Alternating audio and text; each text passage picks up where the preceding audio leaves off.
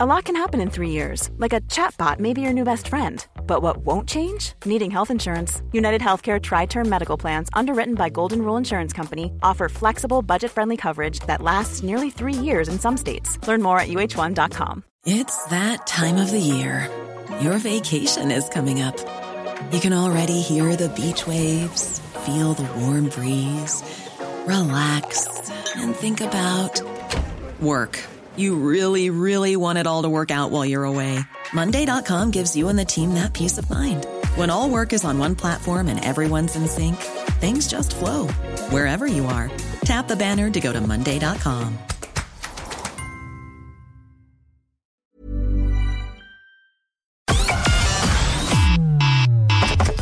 Connecting to the big show.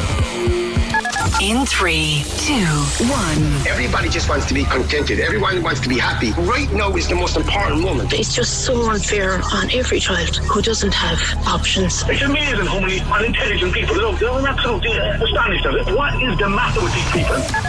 We're the one for Cork and ready to talk. Can we just talk? Call 0818 96 96 96. Text or WhatsApp 083 396 96 96. Email opinion@96fm.ie. The lines are live. Let's kickstart the conversation. This is the Opinion Line with PJ Coogan On Cork's 96 FM.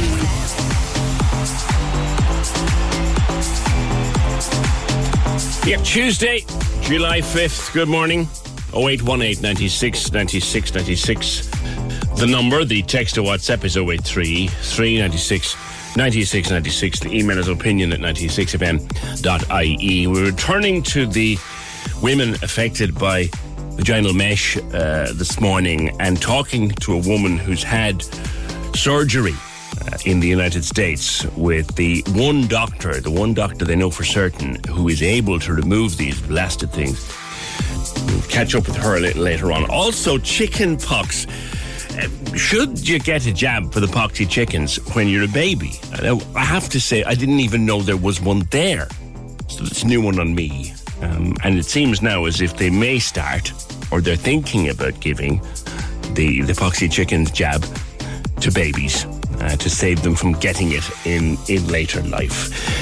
Also, speaking of babies, I learned this morning the most unusual word for a baby animal. I had no idea that this baby animal was called a pup. Obviously, I'm not talking about a dog or a seal, but a baby animal. Can you guess? Think about it now. What baby animals are called pups? You'd be amazed when I tell you what one it is. They found a load of them in Cork recently and had to rescue them. But first of all, this morning, Sophie, your idea is so good, okay?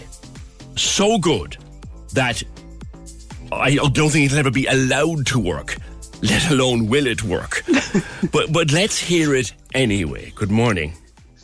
Good morning, PJ. How are you? Very well. This is brilliant, which is why I think it'll never be allowed to work. But drive on anyway. So, PJ, just in listening to all of the news recently around the cost of living and the pressures that all the parents are under, and you hear all of these articles, and I was just sitting down in the evening and getting quite sad about the thing, because basically it felt like a lot of the cost of living situations are out of our control, which is a situation I never like to be in, and I never like other parents to be in.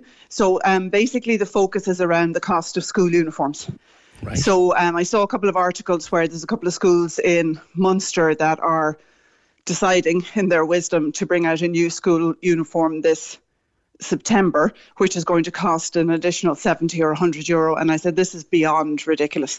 So the idea is, this is something that we can impact, and it's something that we can do in Cork, and it's something that we as a community in Cork can get together to do. If all of the primary and secondary schools in Cork said, OK, we're in a cost of living crisis.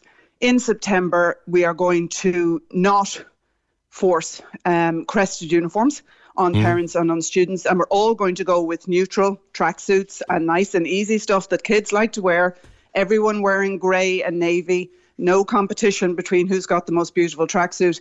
everyone going grey and navy basically in September. The boards of management can make that decision. It would stop the additional costs on parents. And because there would be a great influx potentially of volume of buying of grey and navy tracksuits in Dunnes and Pennies and those type of shops, my idea was that it would be a Cork specific campaign where they would step up, the Dunnes and the Pennies and the other shops where we get our kind of standard tracksuits, and give an additional discounts to parents because they're getting an additional volume of sales, and say this is a Corkaboo, whatever you want to call it, school wear campaign, an additional 10% off the already reasonably priced tracksuits for the parents. And we do this as a Cork community. And the only pushback I could think of in thinking through this was with the boards of management, who would say this is breaking the rules in the schools and all the usual stuff. And my question to the board of management would be, surely we are trying to teach our children that in times of when they have budgetary constraints in their lives, they look at everything that they are spending and they say, what's the sensible thing to spend money on and what's the not sensible thing to spend money on? And crested uniforms comes into the not sensible thing to spend money on in a cost of living crisis. So it's a very good learning for students to say, help your parents, this is what we're trying to do, and we're in this together as a community. And I just think it's very important to get people back on feeling they have some kind of control in their lives. We're being hit by bills that we can't control around utility and electricity and everything else. This is something we can control. We don't have to take. We need to be sensible. And I think if Cork did it as a kind of a campaign as such within the county, then maybe the rest of the nation would look at it and say, down in Cork, look what they're doing, and get this school uniform cost off the table for parents in September. So that's basically the idea. I was in Tesco last evening, wandering around doing a few bits, and knowing that I'd be talking to you this morning, I was looking at all of the little generic shirts and pantses and tracksuits.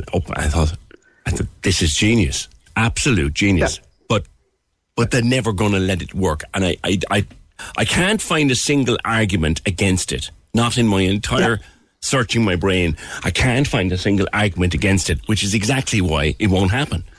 Because I think, no, I'm serious, and I'm not messing with you. I think schools, and because I know, and I said this last week, I think I'll be here in September listening to the usual baloney coming in about such and such a kid sent home because they had the wrong black shoes or they had the wrong jumper because their mommy wasn't able to afford a new one.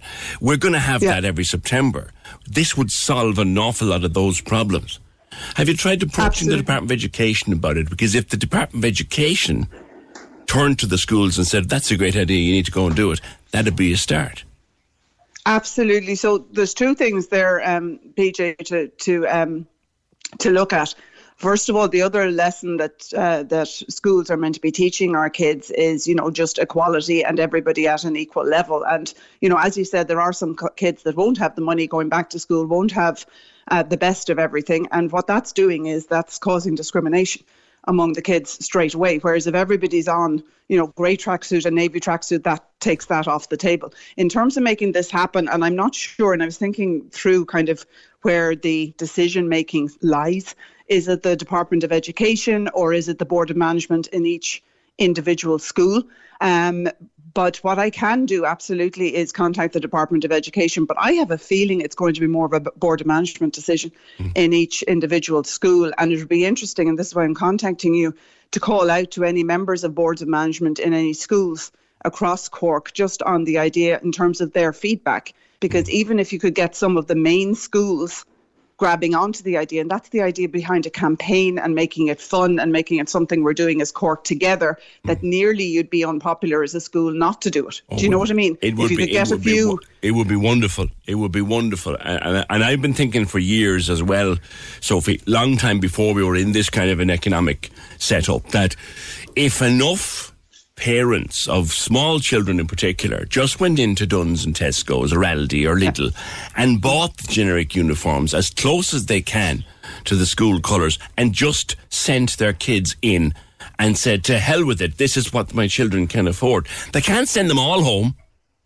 Absolutely. Well, that's the point. And the other thing is, it's the comfort level. Like I have a 9-year-old and he has a lovely uniform, but he's a 9-year-old wearing a shirt buttoned up to the neck, which he hates, a tie, tracksuits. You know, an acrylic warm fine. jumper and whatever. And he's like, can I just wear tracksuits? I mean, that's what kids want to do because they're comfortable and everything else. So I just wanted to throw the idea out there. I am going to follow up with the Department of Education, see what kind of feedback I can get, but specifically to the boards of management, instead of calling them all individually, because I know we have a lot of Cork schools, if we could just put the call out to the boards of management to get their feedback. And if any other parents wanted to raise it with their schools, that'd be great. But most importantly, DAS 96 FM, if you guys kind of made it more of a fun campaign, Cork thing together type of scenario, we might get a better push. You know what? Because I think for every kid that you could save 50 or 100 euro for every child going back to school, do you know what? It would help a lot for parents, you know? I think, as I said, Sophie, this is genius.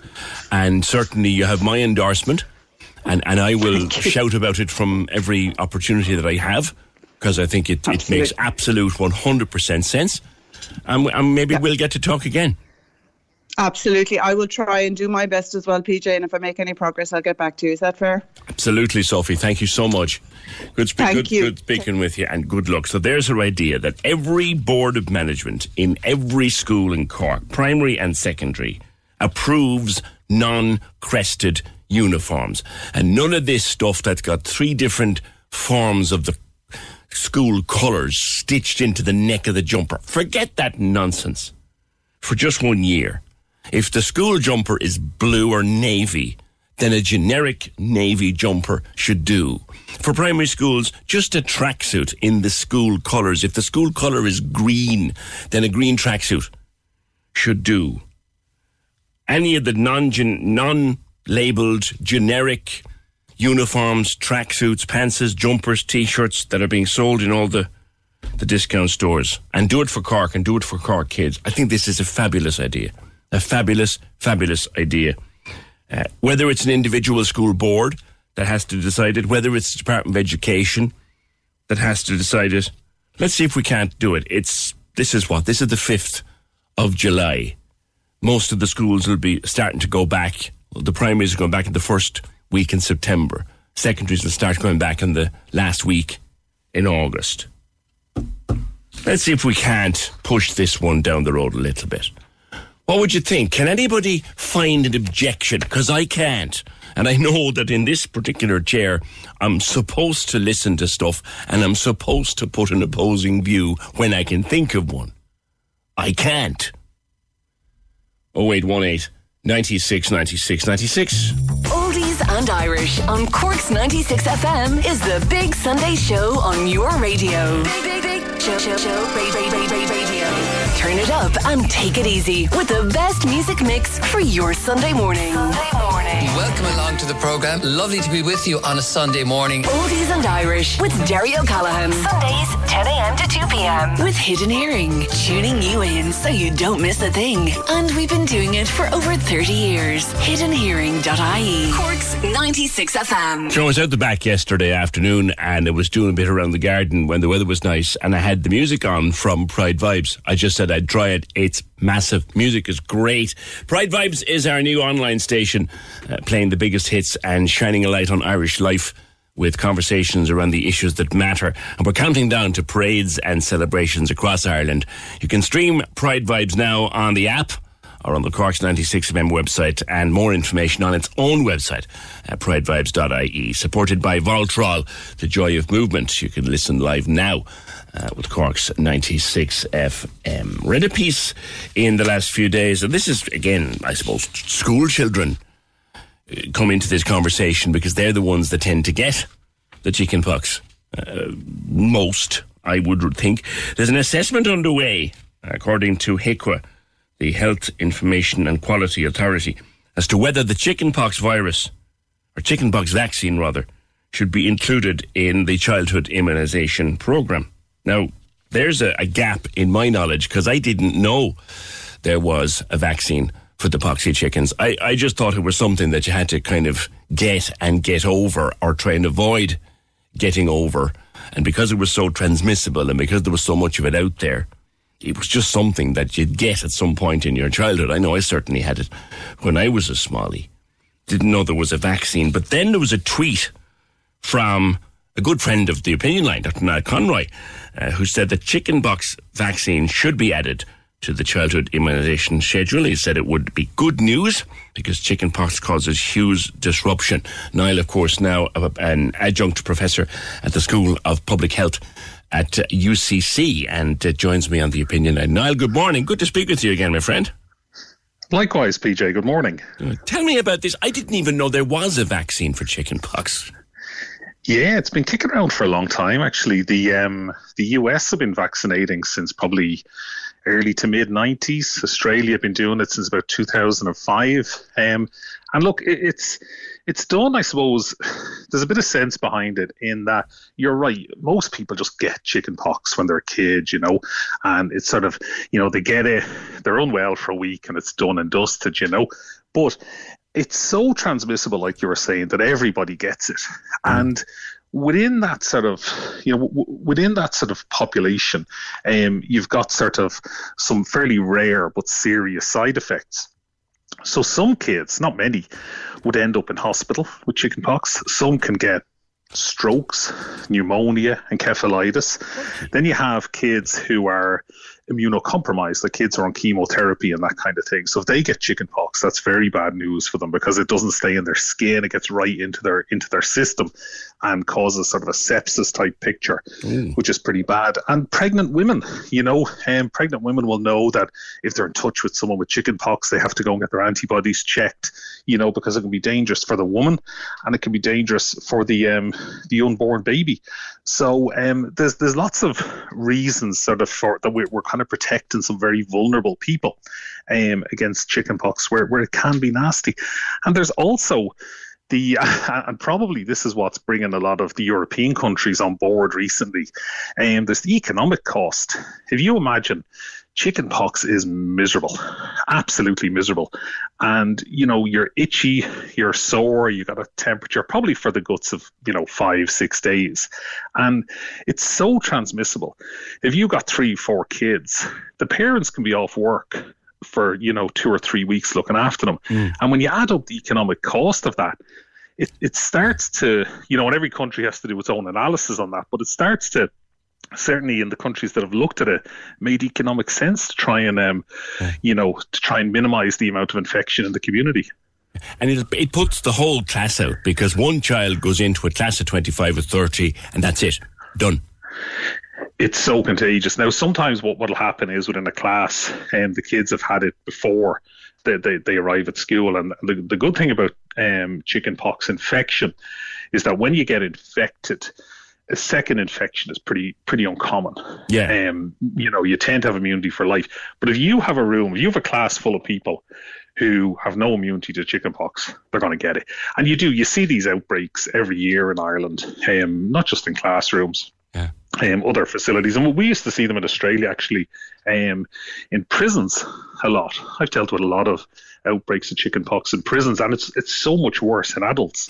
That I was going to ask you that now. We think of it as a childhood disease, but it can be very severe in adults. Monica is messaging us here, and I heard this before, and I thought it was, an urban myth or something. If you get chickenpox, a mild dose of chickenpox as a kid, you are less likely to get shingles in later life. Is that true? And also there's a thing called Ramsay-Hunt syndrome, which Monica raises. I don't know what that is, but again, the same thing applies. Does it confer immunity against worse things in later life? Well, to get shingles, you have to have chickenpox in the first place. So you don't get shingles on its own. So what happens with shingles is that when you catch chickenpox, usually as a child, when your immune system sort of clears the virus itself, the virus doesn't leave your system. It tends to hibernate fairly deep in your nervous system, in your spinal cord, actually. And when you're an adult, at a time maybe when you're stressed or you're sick or whatever, it sort of comes out and, it causes shingles. And shingles can cause Ramsay-Hunt syndrome, which is an eye problem that some celebrity had it a few weeks ago. I can't remember who it was. Oh, yeah. I remember that now. Yes. Yeah. And these are painful neurological conditions. And they're really, really nasty. And they disable people for days or weeks. And there's a lot of uncertainty around the interplay between, chicken pox as a child and these conditions. But basically, you have to get chicken pox to get these conditions. So one of the benefits that we're seeing of the chicken pox vaccine is that people who aren't getting chicken pox are getting, by reducing the amount of chicken pox in the community, we're reducing the amount of shingles in the community as well, which is fantastic, So we see that in Australia now. Shingles, where I worked up till recently, shingles is much less common than it would be in Ireland, because we just have less chicken pox around. I think that seems to be kind of what Monica was getting at, that if you do include the immunisation in childhood, that you might reduce the incidence of shingles. I was just fascinated by the connection and whether it was true. So you've verified there's a truth there, and also that the immunisation might prevent it. That's great. Yeah, and look, there's now, it's a conversation for another day, but there's a vaccine now available for shingles as well. So we've been using that in Australia as well for a few years, which is pretty good for those people who get recurrent shingles. Okay. But yeah, look, vaccinating people against chickenpox will reduce the amount of shingles in the community, which is great. All right, listen, good talking to you again, and I hope you're settling in well in your new role as adjunct professor at the School of Public Health at UCC. Professor Niall Conroy, good to speak to you on the programme. Yeah, so they're doing it in Australia, they're doing it in parts of America. What do you think about that? I know kids, they put more needles into them than you would into a pincushion in the first couple of years of their lives. But let's face it, it confers immunity against very nasty things down the road. Chickenpox might be added. It's not the mild annoyance that we think it is. It can be very severe for some kids. Plus, as Niall said, the impact on the economy. If a whole class full of kids gets chickenpox, that's a load of parents out of work and all that. Yeah, Monica says, I think it should be part of it. It reduces the chances of shingles and of Ramsay-Hunt syndrome. It was Justin Bieber. That's right, Justin Bieber, who got that a few years ago. Thanks, Monica, and thanks, Niall. 0818 96 96 96. Kate says, on the uniforms, manufacturers of uniforms would be up in arms if it was to happen. Kevin says, if I say what I want to say, you can't read it out. But who do these people think they are? You're on for 3 hours. If someone somewhere gives me one good reason to bring out a new €100 uniform, I'll be here to listen. Just one reason, says Kev. 0818 96 96 96. Betty says, great idea about the uniform. Clondrohid, another Betty, I think. Clondrohid, always struggle with that word. Clondrohid National School have a navy blue uniform. You can buy an iron-on crest. You can also buy the uniform with the crest already on. They cater for every pocket. Mary says, if boards of management push back, the department could reduce the grant given to the schools. It was mooted at my kids' school a while ago, but the questionnaire was so biased in its questions. Do you want your kids to have individuality, etc.? So I presume that the survey didn't go according to what parents wanted. Thanks, Mary. Finbar says, great idea on paper. I'm not a multi-millionaire. Hard to believe, I know.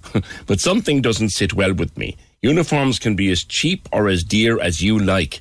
I'd imagine every primary school does second-hand uniform sales. The boys' school does.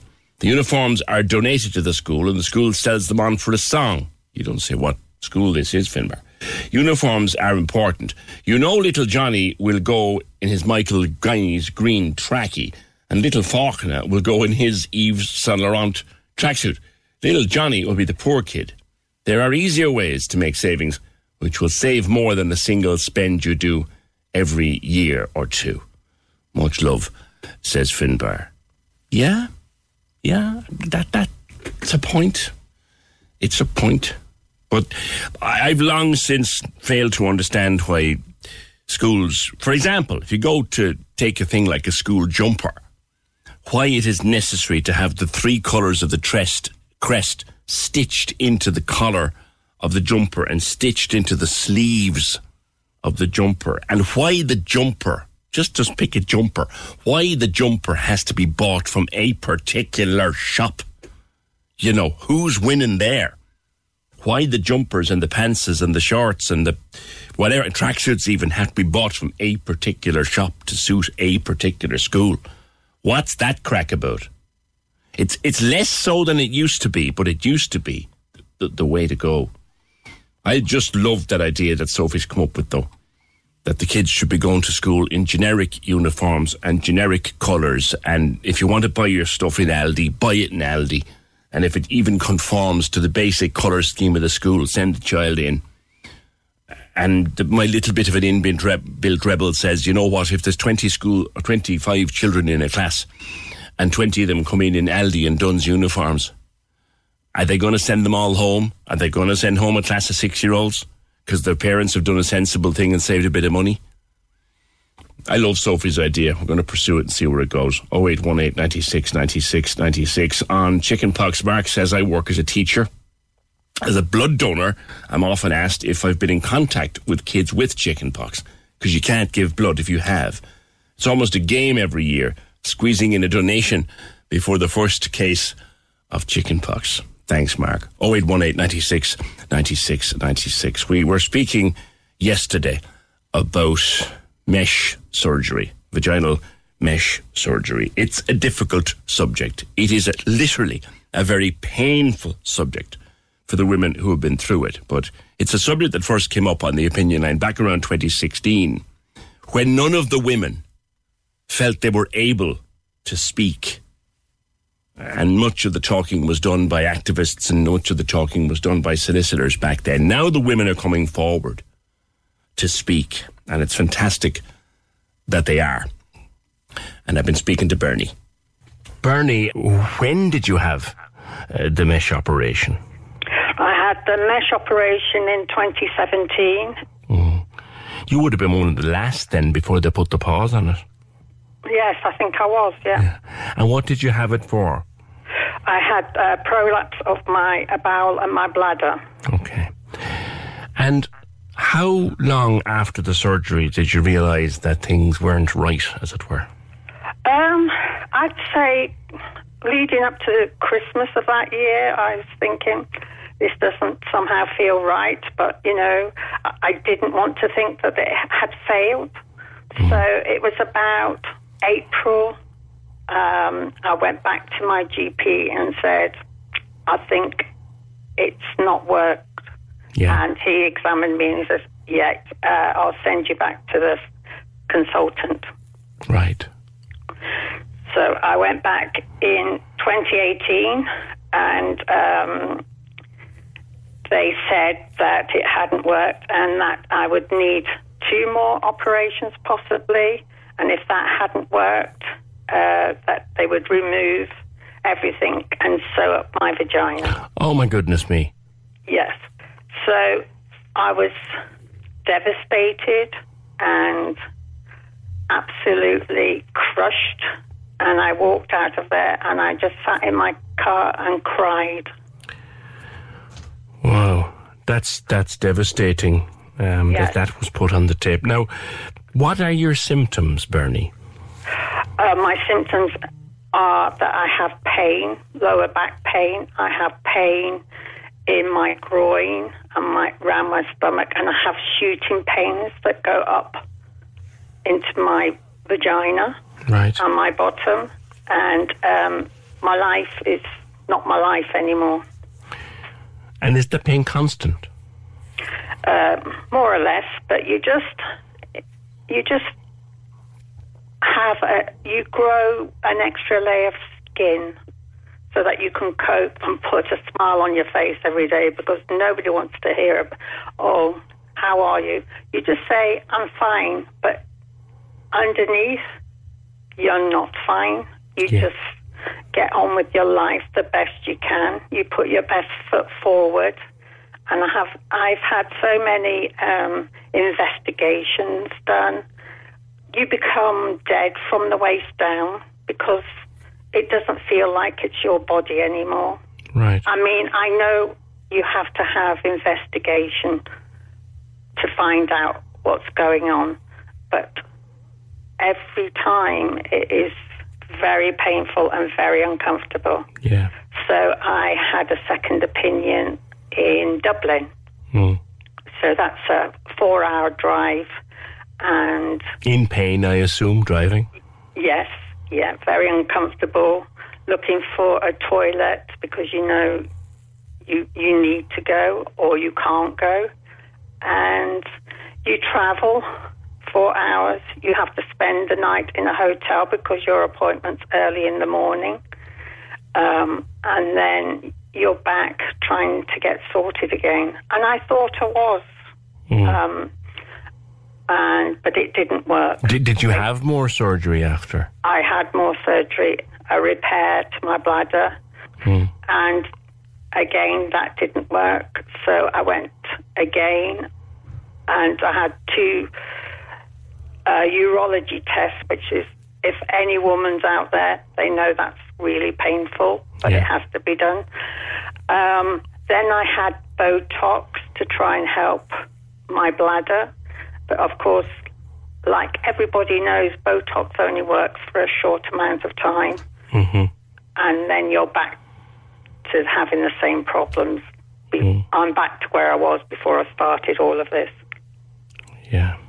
It sounds like, in actual fact, and I know nothing about prolapse, forgive me, Bernie, but it sounds like you're worse off than you ever were. Well, I'm no better, that's for sure. And I am in more pain than I was to start with. Yeah. And it's not just the money. It's just that you hope and you pray that this is going to work. And it doesn't work. And then you're devastated again. And it's this constant circle you're going on. You're getting pinged from one to the other. I've tried. I've been to the top people. So unless we have somebody in Ireland that's able to just do mesh surgery, to take the mesh out, we don't have that in Ireland. And I don't think until we have that, we're going to get anywhere. There's hundreds of women in this situation, and they're all hoping and praying that it's going to work. At least we're being heard now, and if it wasn't for the 2 mesh groups, Mesh Ireland and Mesh Survivors, I don't know how we'd survive, really. And at least people are talking now, and we're being heard. I remember when I was saying this yesterday to Catherine, that when I heard this first, it was a solicitor that I spoke to. Yes. But the women themselves couldn't bring themselves to interview. So the bravery being shown by yourself and others, that's new and that's fantastic. It must be difficult. I mean, this must be very mentally draining, Bernie, is it? It is very mentally draining. You go to bed thinking about it. How was I so stupid that I didn't look into this in the first place? You're blaming yourself? So much now. I go from being Erin Brockovich to Rose hanging on to the ice. That's a very good way of putting it. And that's what you're like. You end up having to research and look just to find the answers. Why am I in this mess? Why did I let this happen? Why aren't we all talking about it? Yeah. You would obviously like to be able to have the surgery, the very complex surgery that's available. I think it's 1 doctor in America and a couple in the UK who can do it. But that's not an option for you really at the moment. No, I need to know what's happened inside. They offer you physiotherapy. I don't want physiotherapy. I don't want psychotherapy. I know what's happening in my body. I don't need somebody to start messing about with me again. The only thing I'm looking for is a translabial scan. Yes. And hopefully that will tell me where this mesh is. You can get that in Cork now, can't you? But only 8 or 10 people had it done. And I don't think it's working in Dublin either, from what I hear. And, you know, we just need to be believed. Yeah. And this is what you have to live with. You have to suck it up. It's not right. Yeah. Bernie, once again, this campaign is in the media now, and I think, in my experience, it's louder than ever now. Well, I'm so pleased. After the meeting in Dublin on Wednesday... The Oireachtas Committee, yeah. Yes, I just couldn't believe how we were starting to be believed. And do you believe, Bernie, that women who have been injured in the way you've been injured, should they be assisted to get reversal, removal, therapies, whatever it is they need? I think so. I think we should be allowed to say, I want to go to this doctor because this is the only one that I believe will help me. I can't afford to keep paying out money for something that's not working or might work. Yes. I want to go to the best now. This is my body. It's the only body I have. Yeah. Bernie, I don't have any words that are sufficient to cover what people are telling me they're going through. I sit, and I said it to Catherine, I sit and I cringe even thinking of what you poor people must be going through. And that's why we're offering this programme as a space for people to come and talk. And I'm so glad that you have done that today. Yeah, thank you very much for letting me speak as well. Ready to go. It's showtime. The Corks 96 FM Best of Cork Awards are back. It's time to nominate places and services that are the best in Cork. Best in Cork. From best beauty salon to breakfast, best takeaway to gym, hairdresser to hotel, best bar to best local tradesperson and more. See 96fm.ie now to nominate. Then stay listening. It's about damn time. Woo! Let's celebrate the Best of Cork Awards with localheroes.ie for trusted tradespeople with a 12-month warranty backed by Bord Gosh Energy. It's about damn time. Only on Cork's 96 FM. Mandy, you're one of the people who's had the mesh removed by Dr. Veronicas in the United States, and I'll talk to you about that in a while. But take me back to the start. What's your experience before that? Well, I had an experienced a birth injury after the birth of my first son, and was suffering for about 7 years with very severe incontinence. And I was referred to my surgeon, and I had this surgery, and then very soon afterwards I was experiencing infections, and my GP referred me back to the surgeon, and I saw him 2 years later by the time I got the appointment through, and he couldn't find any cause for my infections.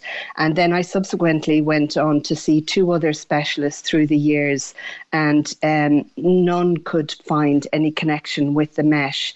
And then in 2017, I started to get more infections, and it just went on, and I just began to feel more and more debilitated, and it just found I had very little energy. I'd have to, trying to kick myself out of the bed in the morning, and I'd sit in my chair and I'd read scripture just to get me through the day. Mm-hmm. Did you have pain? I didn't. I had back pain, but because my initial injury from my birth injury was a nerve damage, it actually cut off the terrible pain that most of my fellow sufferers have. I see. So that was huge for me. But because of the infections coming one on top of the other, and I think that the real shocker came when I developed really bad abdominal pain, and my husband had to take me into casualty. And when I was there, I went to the care doc before he gave me an injection. It didn't touch me. And when I went into casualty, I was brought into a little side room, and they thought that I was drinking because my liver was so affected. And then subsequently, I was told that my liver was damaged because of the antibiotics. It was reacting against them. And then I just thought, God, this is scary now. And when I went to the consultant, I had been with him since 2019, and I saw his registrar, and I said, look, I'm really scared. What is the treatment plan going on from here? That there's, if there's no more antibiotics. And he said, well, going forward, you're going to be admitted to the hospital and have IV antibiotics. But actually, that wouldn't be the case, because if there's no antibiotic for your specific bladder infections, you're snookered, and I would have just died of sepsis. Oh, and I was just really scared. And had you made a connection, or had a connection been made at this stage between your mesh and these infections? No, and I was only when I went with my old school buddies, and my friend had been listening to daytime TV, and there was an article about mesh injury from women from Australia, I think, and there was a big compensation. And so I went home and Googled it, and I found the HSE website, and I saw, oh my God, there's all my symptoms there, and all the different ways that it was adversely affecting my life. And then I found Mary's Mesh Ireland website, and I contacted her, and it was the first time that it was like that there was a reason why I understood that there was a reason, but then I saw there was a doctor who could fix it. Yeah. Dr. Veronicas in Mercy Hospital in St. Louis, Missouri. And I was thinking, God, going to America, I couldn't afford to go to America. And I wasn't working because I was feeling so rotten. And so the idea was just crazy. But a friend of mine said to me, you know what, you've got to go. And I'll lend you the money, and because I can see you're just deteriorating all the time. Talk to me about Dr. Veronicas. He removed the mesh, did he? Firstly, I spoke to him. I FaceTimed him a year before I went, and I had got access to my original notes and sent them off to him. And then he spoke to me, and he asked me about my symptoms, and he would have organised for me to go out, but I waited because there were 2 mesh clinics in Dublin. So I went to the Coombe, and I went to the Holles Street, the National Maternity Hospital, because I was thinking, no, there must be somebody in Ireland who can fix this. Then a year later, I knew I had nothing else, but I had to go to see him. So I saw him in his clinic and in Missouri, and he examined me. And just from his physical examination, he could diagnose the mesh injury. He didn't need any fancy scanner to tell me what the problem was. And so he operated. And initially the operation was to be 2.5 hours, but it went on to 4 hours because the mesh had been in another muscle. Since the surgery, how are you feeling? Was it a success? Oh, I'm brand new. Honest to God, I'm brand new. I mean, I did the ladies' mini marathon for another lady with 3 children who is in absolute agony, and much younger woman than I am. I've no more infections, and I just feel great. And how long ago did you have it, did you say? Last September. Last September. So you're still enjoying this wonderful new life. I so am, but I want other women to know that it's available and that they can access it. I'm given to understand that he either is, or he was at least, willing to come over here and meet and operate on some of the women affected by this. Yes, he was. And he offered to come in 2018 to work in the public system looking after our women. I don't know who said no, but it just beggars belief. Our health service say, sorry, no, we're grand. Thanks very much. And I mean, the cost of the scanner is 1.3 million, the 2 scanners. I mean, how many, at least 60, 70 women could have had their meshes fully removed from that, where the scanners are sitting there idle. We understand there's a doctor or two in the UK can do it too, but this is the go-to guy. He is the go-to. Well, 16 years. I mean, America's a big place. Women are going from, I mean, the Canadian government are giving funding for their women to attend him. The Scottish government are setting up procedures. And when you went over, Mandy, was it costly? It cost me $18,000. I mean, that included my flights for myself and my husband. It included us booking into an apartment near the hospital. It covered the Uber back and forth to the hospital for checkups and food and all of our surgical costs. So expensive, but not an extraordinary amount of money for what you've got from it. Absolutely. I mean, your health is your wealth. Yeah, I'm so thrilled when you tell me that you literally feel reborn. I honestly do. Wow. I feel so new. And I wish you continued improvement in your health. And thank you very much for talking to me. And thank you so much for highlighting it. And I just feel for the women out there, check it out. And there is a doctor who can look after them and care for them safely. Mandy, thank you very much. Thank you very much. That's Mandy Jackson, and before that, Bernie. Both of them mesh patients. Mandy's had the surgery to have it removed.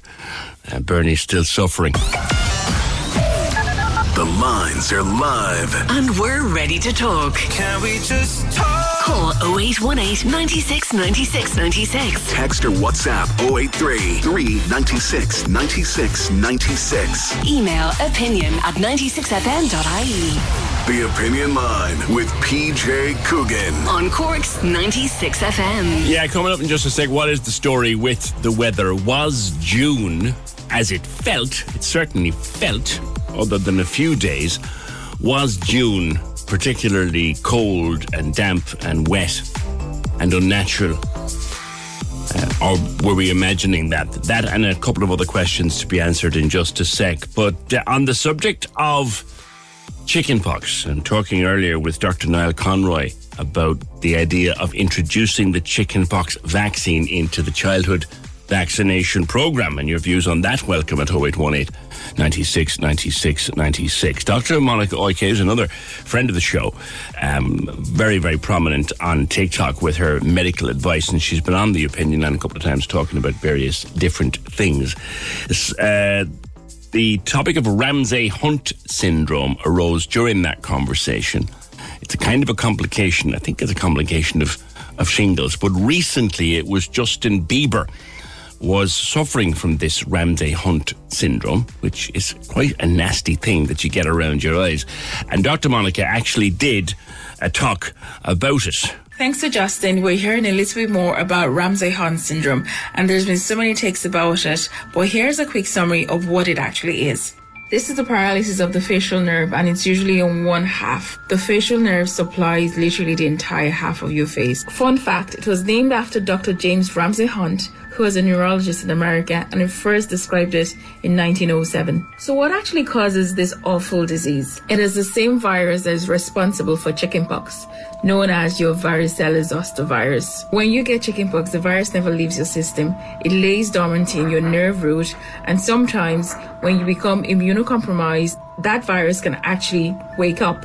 This is the same phenomenon that happens with shingles, but if the virus wakes up around the facial nerve, this causes Ramsay-Hunt syndrome. It is an awful condition. The symptoms include the pain in the ear, ringing in the ear, dizziness, and also the rash that could appear a few days later.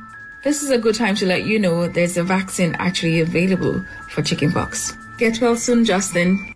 Thank you, Dr. Monica. So there's the thing, if you get the chickenpox vaccine, what I'm understanding from this, from both Niall and Dr. Monica there, is if you get the chickenpox vaccine, if your children get the chickenpox vaccine, am I right in thinking they'll never get shingles and they'll never get Ramsay-Hunt syndrome? 0818 96 96 96 is something we might come back to.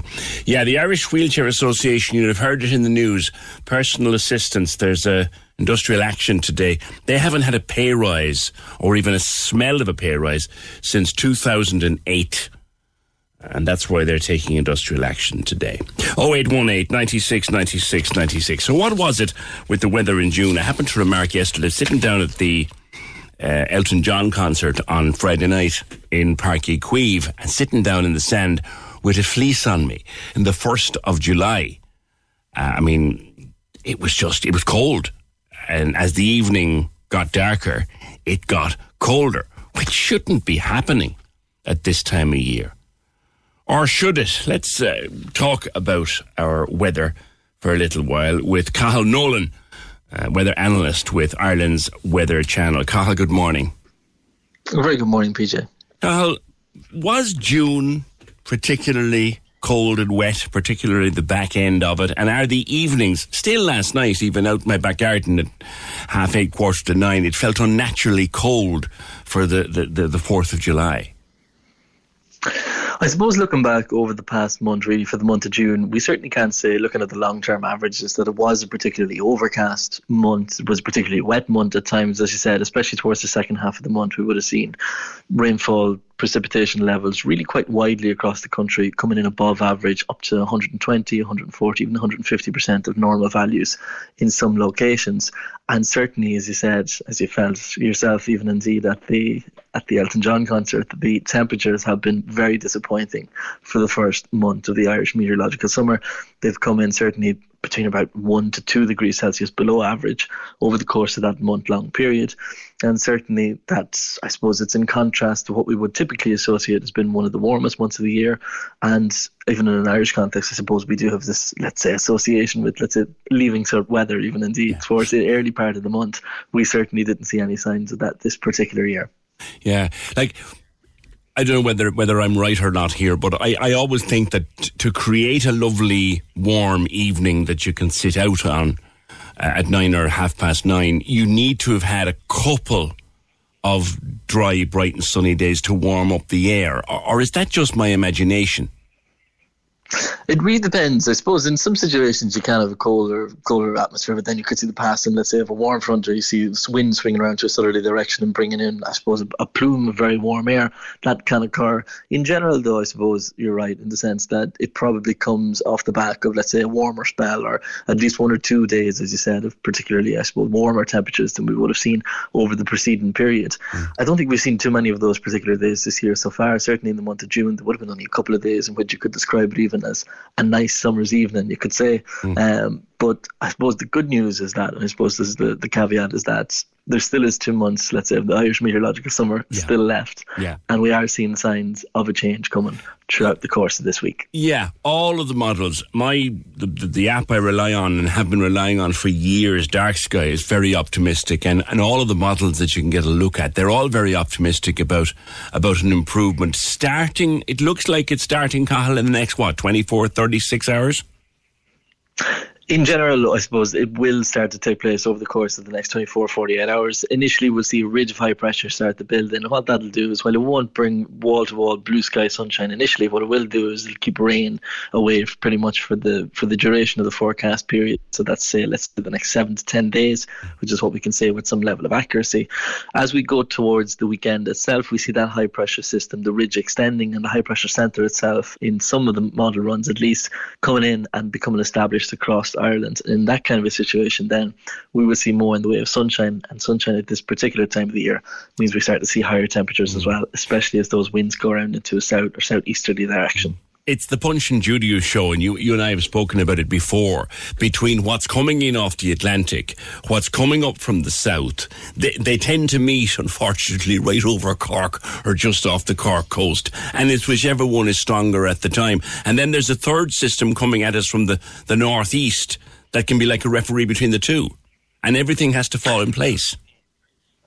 That's I suppose that's the beauty in one sense of living in a location like Cork, where you're at this, let's say, confluence point between these different weather systems. Typically, the Atlantic dictates the type of weather conditions that we see. The location of the jet stream has a major influence on the weather conditions that we see in the southwest of the country, and indeed across the entirety of the country.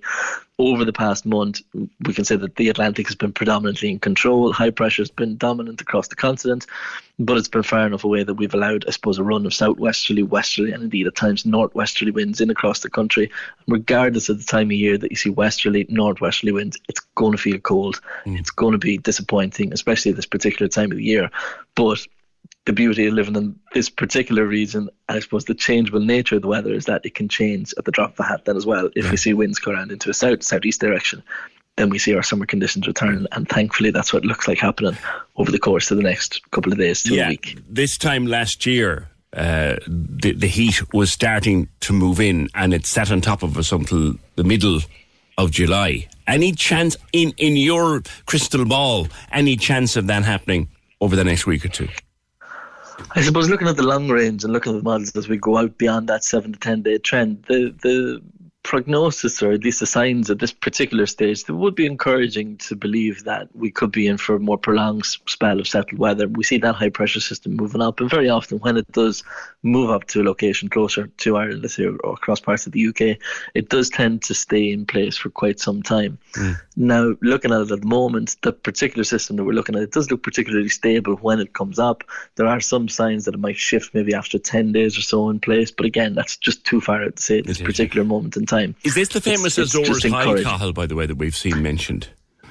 This will be the Azores High that we're seeing pushing up across the country. So it's been located across the continent for a long time, and indeed across the continent it's still going to stay very warm and very settled over the course of the next period as well. It's just that we're seeing the Azores High itself actually build in across the country. It's that ridge initially, and then that's pushing the centre of the high pressure system in across us as the jet stream moves that bit farther to the northwest. No, we just want a bit of summer. We want a bit of barbecue weather. We want all that. But on a serious note, if you look to Europe, mainland Europe, there have been some pretty savage temperatures. I'm thinking about the south of France, where there was loads of baby birds died, and parts of Spain where it was up into the mid-high 40s. And this is almost, I guess, too hot to be safe. And how much of that is down to climate change, Cathal? It's always difficult to pinpoint specific seasons or specific events to climate change. Let's say the attribution studies will have to be done first, whereby you rerun the current conditions against historical models, and then you can come up with a conclusion as to whether or not it's specifically related to climate change. What we can say for certain is that the conditions that we're seeing across Europe at this particular time of the year, and we have seen for the past number of weeks, they're in line with what the scientific evidence suggests in terms of climate change, that we are likely to see these larger spells, these longer spells of dry, exceptionally warm conditions, drought conditions, and they pose a significant challenge, not just to biodiversity or not just to wildlife itself, but obviously when you see temperatures up into mid to high 40s, even the human life then as well in that case. So it is quite a serious situation. I suppose what's most concerning is that it's still only, let's say, the first half of the summer. Typically, temperatures across the continent don't peak until, let's say, the end of July or into early August. So there still is time for, I suppose, a continuation of this record heat in many places. I saw an interview with a bar owner from, I think it was Malaga. It was on the television. And he was an English chap. And he said, you know what? He said, we didn't have any spring. We just went straight into summer. There was no spring here. Absolutely. I suppose Spanish temperatures, parts of Malaga, south of Spain, we would consider, I suppose, their springtime temperatures even to be advanced summer temperatures for us on many occasions. But certainly that has been the case.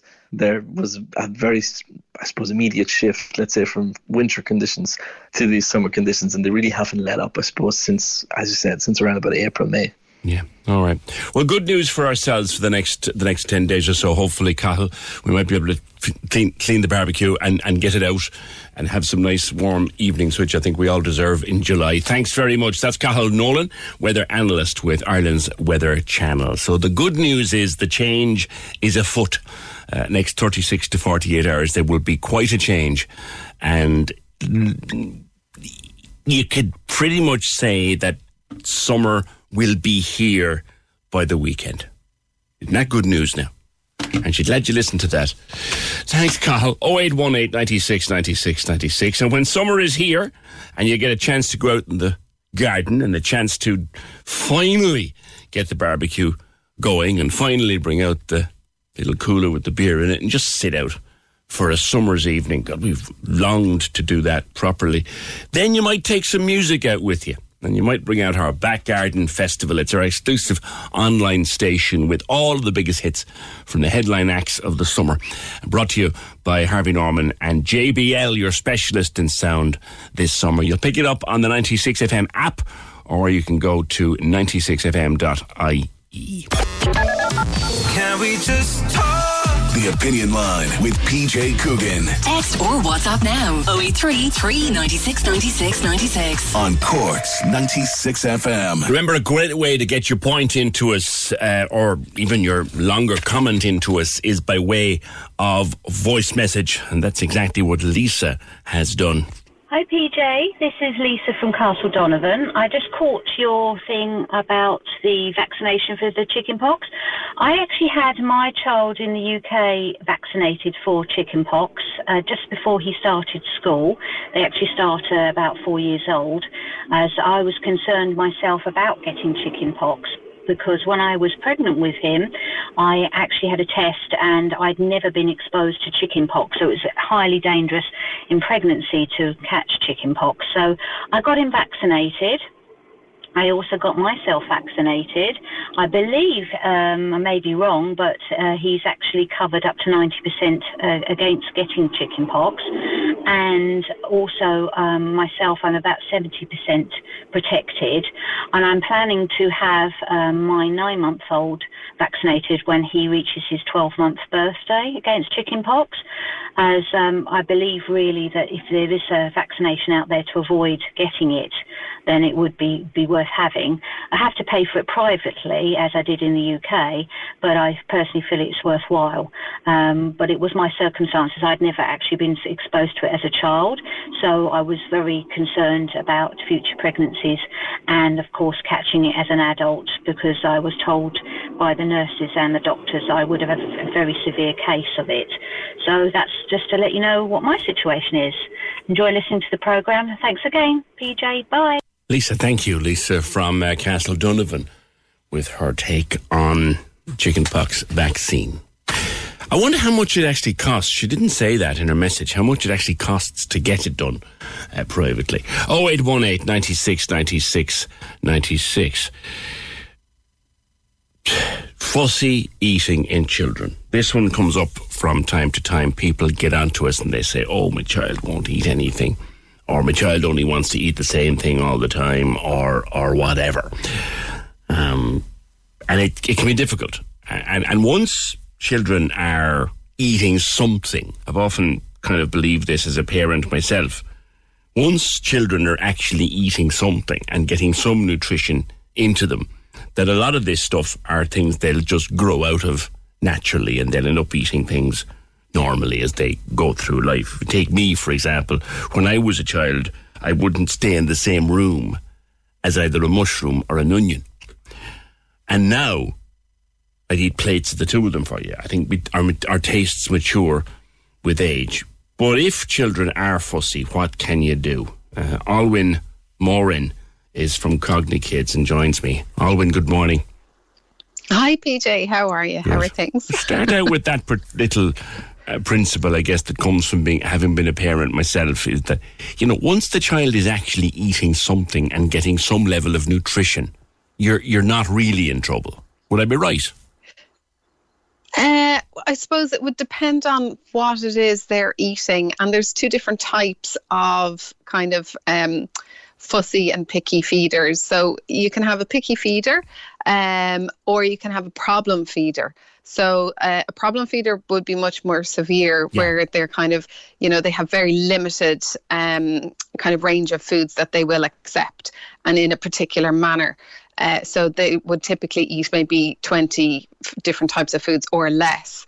And those kind then, if they lose, the problem is that as children go through growth spurts and different kind of stages, often a thing called food jagging occurs. So it's where they kind of like get stuck on a food, and they might just want to eat that food, or they might refuse that food entirely. So if a child has a very limited range of foods already, and then they're losing foods from that limited range, it becomes even more kind of severe, and you would need definitely intervention along with that. And ideally, with a problem feeder, that is something that does require assistance and intervention. So if a child really will only eat boiled eggs, bananas, chicken nuggets and nothing else, you've got a problem. Or I've come across cases where it's just maybe white bread and plain pasta.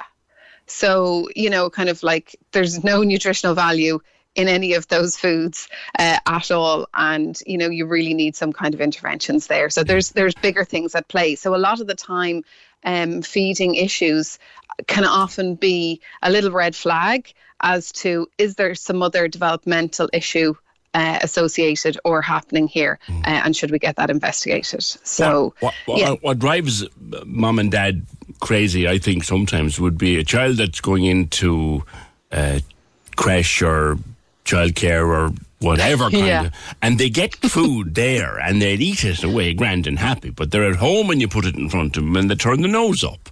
Like, what are they supposed to do? What are you supposed to do then? I know. That is often a big conundrum for parents. So a lot of the time it's to do with the actual ritual of feeding in the creche. So it's very methodical. So, kind of like it's at a particular time every day. They have little cues that help children kind of, bring them into, well, now I'm moving from playtime into feeding. So they, pack up their toys, they wash their hands, they'll sit down, they'll, be handed the plate. So they have no choice. And that can often be as well a kind of too overwhelming for children, is parents kind of think, well, we'll ask them what do they want. But actually, if you give somebody too much choice, they actually then they're not able to make a decision. So they're kind of like nothing, or I don't know. So if you kind of limit it to, like your main course is the same as everybody else. So that's it. So you're having, a main, and then for dessert, do you want an apple or an orange? Or, so really define and limit those choices. But also in creche, what they don't do is they don't distract the children. So there's no iPads, there's no tellies going on, and a lot of parents kind of think, well, if I just distract them and then shove the food in, at least they're fed. But actually that's creating a problem because they're not mindful, they're not present in the task that they're actually carrying out. And so in school or in creche, they are fully aware. So as I said to you, they're brought right into, this is what we're doing right now. We're changing kind of pace. We're feeding, we're eating. It's time so we to all eat. have this little ritual. It is time to eat. Wash hands. So as a parent, you can implement these things at home as well. You can have... Many of us have those stubborn pounds that seem impossible to lose, no matter how good we eat or how hard we work out. My solution is PlushCare. PlushCare is a leading telehealth provider with doctors who are there for you day and night to partner with you in your weight loss journey. They can prescribe FDA-approved weight loss medications like Wegovy and Zepbound for those who qualify. Plus, they accept most insurance plans. To get started, visit plushcare.com/weightloss. That's plushcare.com/weightloss. Many of us have those stubborn pounds that seem impossible to lose, no matter how good we eat or how hard we work out. My solution is PlushCare. PlushCare is a leading telehealth provider with doctors who are there for you day and night to partner with you in your weight loss journey. They can prescribe FDA-approved weight loss medications like Wegovy and Zepbound for those who qualify.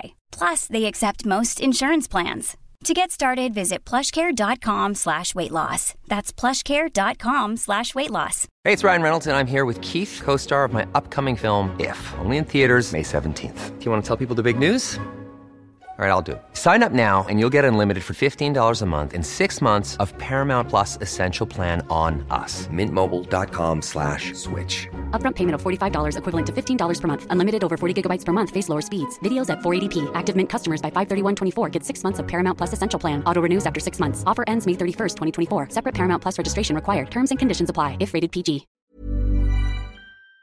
Dinner roughly around the same time, kind of like 5:30, 6 o'clock or 6:30, in and around that. I mean, they don't tell the time as of yet, so when they're little, but you can still implement that same kind of time frame. You can then say, pull them out of whatever game they're playing, and don't forget they get very immersed in play, and they're completely in a different world. And so this is where a lot of the kickback comes from as well, is where parents just go, right, dinner, poof, and they're like yanked from the living room or the playroom up to the table, and they're expected to eat. But actually their head is still in the game that they've just been yanked out of. So you need to give these little subtle cues and kind of go, okay, 5 minutes to dinner time, or even better is get them involved. Kind of go, okay, 5 minutes now, and I'm going to get you to come in and help me set the table, or put the knives and forks on the table, or, or even get them involved in preparation of the food, which is a fantastic thing, particularly for a picky eater. If they start to see how the food is when it's raw, and then, transferred, so you can get them chopping very, small, like peppers and little carrots and cucumbers and things like that, and have that conversation. That might be a good way to get them involved in preparing summer food, like salads and stuff like that. That's give them a knife and treat them with care, and cutting up a cucumber for the barbecue or something like that. That you can get them involved then. Yeah. Absolutely. Yeah, it's brilliant for summer things. And there's loads of little knives. Just I can hear your hesitation about encouraging knife, but it's you don't have to give them one of the sharp knives that we would use as adults. There are actually little knives that you can get, specifically designed. Now they will cut a carrot or something, but they won't cut a finger. I see. So have a look out for those. Yeah, they're fantastic for getting them involved. Are you opposed to too much choice? Absolutely. You know yourself, like you go to a restaurant and you've got a massive menu, and it can take you 20 minutes trying to figure out. And I go for the fish and chips anyway. Yeah. Exactly. So if you, with your child, it's like. Oh, where's that line gone? Opening the wardrobe, and I say, what do you want to wear today? Hello? Yeah, I was there. You said it's like going to the wardrobe. Can you hear me, Alwyn? Sorry. You said it's like going to the wardrobe. So it's this, I can, yes. It is indeed. If you open a wardrobe to a 3-year-old and say, what do you want to wear today? They'll, they just won't be able to make a decision. But if you pull 2 outfits and say, which one do you want to wear? This one or this one? Then it's so much easier for them to be able. So they still feel they have control because they've made the decision. But actually, you've made the higher decision. You're where controlling it's the going control. to be A or B, the red one or the blue one. Exactly. Okay. But you have to. Their brain it can't handle too much choice. Gotcha. So you need to be able to give them a smaller amount of choice. But definitely they still feel in control when you give them a limited amount of choice. They don't realise that there was 10 other options or 100 other options. Because if they didn't see them, they don't know about them, but it makes no difference. Exactly. Yeah. Somebody was on the phone here saying, I was a very fussy eater as a child, and still a bit fussy, depending on things like smells and textures. And I also suffer from anxiety. Can the two be linked? Okay. Possibly. I mean, it's a very broad brush question, but there could be other things there. Maybe like some retained primitive reflexes that do cause anxiety in adults, or associated with high levels of anxiety in adults, that weren't, kind of primitive reflexes should be integrated into the body and the brain by 12 months of age. And if they're not, a couple of them can cause absolutely high levels of anxiety if they're retained. If children don't learn to enjoy different textures of food when they're small, can that carry into adulthood? Might be another way of asking. But there's that a reason. Well, there's a reason why they're not liking textures. And that's one thing I would always urge parents to keep an eye on, is how often is your child picky? Is it, kind of like once in a while, maybe when they're sick, which is completely understandable because the brain is directing energy and focus into repairing as opposed to exploring and accepting new things. And you'll often find that when they're ill, a food jag occurs. So if something like a food jag or burnout with food happens, just stop giving them that food for about 2 weeks, and then you can reintroduce it again. And if they accept the food after the 2-week break, that's great. If not, then they may be a problem feeder, and that's when you really do need to go to maybe a feeding therapist, or a speech and language therapist, and just have it looked. I always say, any feeding issues tends to be, for me, a red flag, because feeding, you have 8 senses, the whole 8 senses are being used in. Try that again. Alwyn, that dropped. All the 8 senses are being used. So it's a very complex process. Yeah. It's a very complex pattern that we're doing in feeding and eating. So if there's any issues associated, it's always better to get it checked out earlier than later. Okay. Before that line drops on us, we will end it there. Thank you very much for your time. Alwyn Moran of Cognic Kids. 0818 96 96 96. I like the thing about choice. You're not running a restaurant. You're not, give them the dinner that you're going to give the rest of the family. Give them the smaller version of what they're going to give the rest of the family. Mind your choices. What do you want, love? No, there's your dinner. 0818 96 96 96. On chicken pox, Aisling, I got my 3 kids vaccinated, and I'm so delighted because I was very sick with it as a child. Niamh Lynch, the paediatrician. Yeah, we know Niamh. She has information on her page about it, because you can get seriously ill from chicken pox. The Cork's 96 FM Best of Cork Awards. With localheroes.ie for trusted tradespeople with a 12-month warranty, backed by Bord Gáis Energy. It's about damn time to celebrate. Yeah, it's that time of year again, and we're back doing it. The Best of Cork Awards 2022. You can nominate now: Best Breakfast, Best Tradesperson, Restaurant, Takeaway, Bar, Burger, Pizza, Business, Instagram. How do you do it? Very simple. You go to 96fm.ie, nominate your favourite, and then this year, as well as everything else, there's a €5,000 media campaign from Cork's 96 FM. Best of Cork Awards are brought to you by localheroes.ie, your place to find trusted gas boiler installers, plumbers, electricians, and much more. Brought to you only by Cork's 96 FM. Access all areas on Cork's 96 FM. Your guide to nightlife on Leeside. Hi, it's Michael here with an update on Cork's entertainment. Serious podcasts are a series of conversations with artists about and often in front of their work. Each episode is recorded at Sirius and features an artist exhibiting on site, and the series is available on Spotify, Apple Podcasts, Google Podcasts and Amazon Music. Access all areas. Belinda Carlisle returns to Cork to mark 35 years as a solo artist, with Lisa Loeb added as a very special guest for the show, which takes place at the Opera House on July 15th. Tickets are available now from the box office or from corkoperahouse.ie. Access all areas. You can contact us here at Access All Areas if you have a show, play or exhibition coming up, or any live streaming events, by emailing us at aaa@96fm.ie. Access all areas. With Harvey Norman and JBL, your specialists in sound this summer. On Cork's 96 FM. There are any number, thankfully we have events again now, but there are any number of walking tours and historical tours and trips around town that you can take, which is great to see. But one of the more unusual ones, and I want to talk about it, is a guided musical tour of Jewish Cork.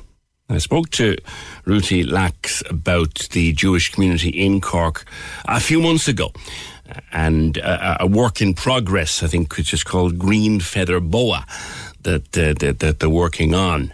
We might see how that's going, but Jewish Cork is fascinating. We still have a place that is known, and I say this, known affectionately as Jewtown. And I was only driving through it the other day on my way somewhere with the missus in the car. We were chatting about it. Ruthie, good to speak with you again. Good morning. Hi, PJ. Great to hear your voice and chat to you. Now, as I said, I was driving through Jewtown and I heard her. I knew we would be talking about this in the days to come. Yeah. Tours of Jewish Cork. Let's talk first about Jewish Cork. Is it just down there at the place that we know, down around Jewtown, Shalom Park, and in towards the old synagogue, or does it spread further? Yeah, so it spreads further because, of course, a lot of Jewish people in Cork were business people in Cork in the mid-1900s, early 1900s, in fact, up until about 1970 maybe. So there were jewelers and carpenters and the carpet shop and dentists and lawyers and many more professions that I can't think of now. Yeah. And so, there are a lot of sites there, and even going much further back, over 100 years ago, there was a music shop. So there are quite a lot of spots that have stories attached to them, Jewish stories attached to them. Right. Where was the music shop? 58 Patrick Street. Nice. I know this. I was just checking back through emails. 58 Patrick Street, and apparently Ireland's boy wonder violinist lived there because there was the music shop, and then the family lived upstairs. And the story is that people used to gather on the street and listen to him practicing his violin. And when did that close? Yeah. Really? I'm not sure about that. And I was also told, but I mean, we're going back kind of 100 years to, a few generations ago. Brilliant. So the walking tour then is around all those areas, yeah? So it depends. I can do a short walk or a longer walk. So if we do a short walk, we take in the synagogue and the Passover Bridge. Oh, can you still hear me? I can indeed. Great. We take in the synagogue, the old synagogue on South Terrace, no? Oh God, thank you, South Terrace. We take in Shalom Park and Jewtown, of course, the Passover Bridge, and we would have a look in Jewtown at specific streets and sites that have stories attached to them, and then we might go over to the Mary Elms Bridge, which, of course, I suppose is the most recent sign of the old Cork Hebrew congregation, because they, were involved with the building of the Mary Elms Bridge in some levels. So, yeah. But if we do the long tour, then we could go around and just look at some of those shops. But it's just to get the feel, because what I feel is, as I walk around Cork, there is just a Jewish story from, even around the back of the Bank of Ireland behind Jacob's on the Mall, where there used to be the Turkish bath. Yeah. And there would have also been a bath for Jewish women or for women to use and there's a specific entrance there that would have been used by the women, because of course they didn't want, they wanted a bit of privacy, so they wouldn't go in the front entrance into the Turkish bath, but they would use the back entrance so there's just stories everywhere. You go to Shalom Park and you see Shalom Park now, but you don't see the Jewish boys playing cricket with their non-Jewish friends against the gas yard wall when it was the gas yard. Shalom Park is so pretty though, Ruthie. It's such a lovely little peaceful little corner. It really is. It really is a peaceful corner. It's fantastic. Yeah. Except when I'm there towards the end of the tour, because I play a bit of music in the park on my accordion, so it stops being peaceful at that point. For about 10 minutes, you get a load of Is there a specific type or genre of music associated with the Jewish community in the city? Have you heard of klezmer music, PJ? You heard of klezmer music? Try that name on me again. What's it called? It's klezmer. Klezmer. No, I haven't. Tell me klezmer music. Well, you'll have to come to a Fresh Air Collective gig, because we play a lot of klezmer music, and it's the music of Eastern European Jewish weddings. I have heard some, because I was at a Jewish wedding a few years ago. Yeah. Right, so there might have been a klezmer band at that wedding, and there might have been some circle dancers The word the circle dancing, yeah. Right, so that might have been klezmer music. So I suppose it's had a revival over the last 50 years because, you know, those old communities died out. And I don't think people came to Cork in 1880 playing klezmer music, you know. So I don't think klezmer would have really been heard in the streets of Cork at any point, but it is now. What size is the Jewish community these days, Ruthie, in Cork? Yeah. What size is the community these days? So the Old Cork Hebrew congregation, which was the original community, is really down to a couple of members. But when the synagogue closed, some of the kind of blow-in Jews, like myself, some of the blow-in Jews who'd come here from England and the States and Europe for want of a better lifestyle or whatever reason we came set up the New Cork Jewish community. It was called the Munster Jewish community, but we recently changed it into the Cork Jewish community. So that was Deborah Davis and Val Davin, and people set that up. And then recently I have got more involved with the Cork Jewish community. And I think we have about somewhere 80 or 90 people on our books, but when we have in-person events, we maybe get 20 or so. So it's nice. It's something we were driving through what's affectionately known as Jewtown the other day, and my wife was asking me, you know, can we use that term these days? And I said, actually, I think we can, because it's one that it's a term applied with great affection. Absolutely, yeah. I mean, it's funny because, you know, when I take people around and I say, and this is Jewtown, and they go, you know, absolutely, that's the name of the area, you know, and it was applied with affection. The Jewish community were really involved in the local life in Cork, and just the kids were like any other kids, you know, except that they, you know, had to leave school early on a Friday maybe to go and help this beautiful, their house for Shabbat. This beautiful park in the middle of it. When is your next tour happening? I'm doing a tour in a couple of weeks in mid-July, the 14th of July. So anybody that is interested should contact me probably through my website, which I can give you the name of, or they can email me. And then during National Heritage Week, so on Cork Heritage Open Day, there'll be a tour. Excellent. Okay. That, and then I'll do one later. You know, when people are interested, if they contact, then we make it happen, basically.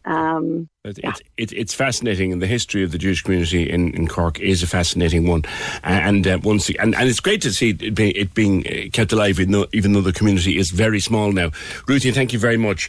Ruthie Lax, you'll find her, RUTILACHS, and the next one, she said, on the 14th of July.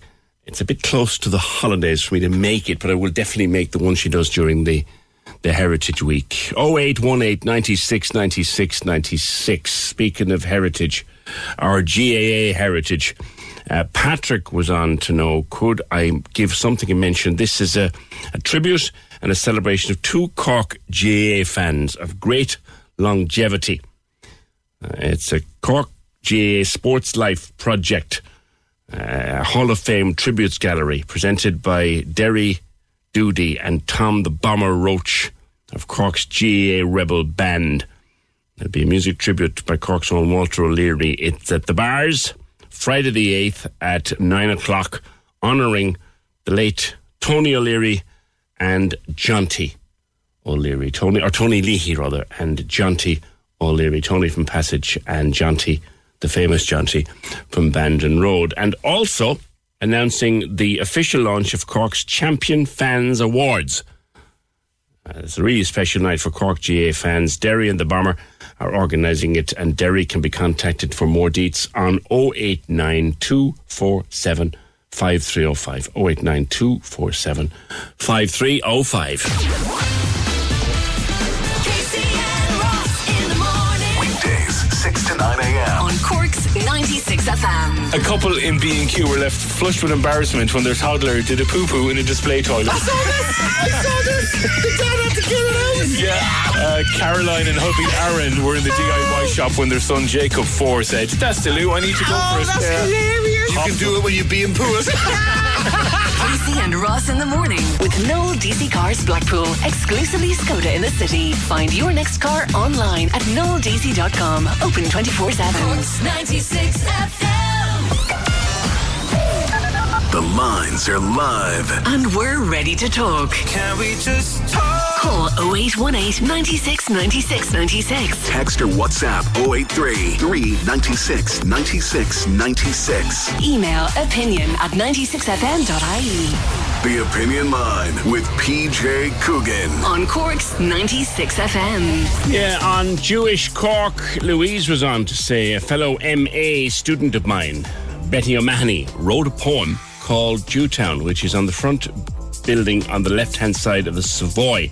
It's part of a heritage project. I've seen it, Louise, as I walk in there the odd morning when I get the bus in and take a stroll up Patrick Street. And yes, there's a few, actually there near Gentlemen's Quarters around the Savoy. There's some lovely stuff in the windows, and there's just one particular morning I stopped, I caught my eye and I went reading it, and I think I've seen that little poem called Jewtown.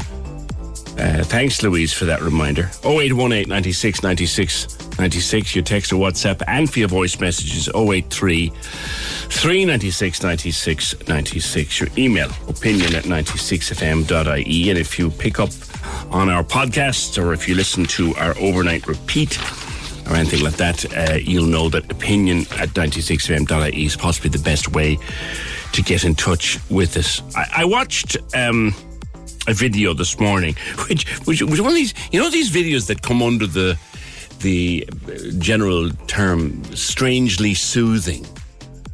It was a video about how to get the seeds out of a tomato, right? But now bear with me here. It was a video about how to get the seeds out of a tomato, okay, and to strain them off and dry them out and have them ready to plant your own tomatoes next spring.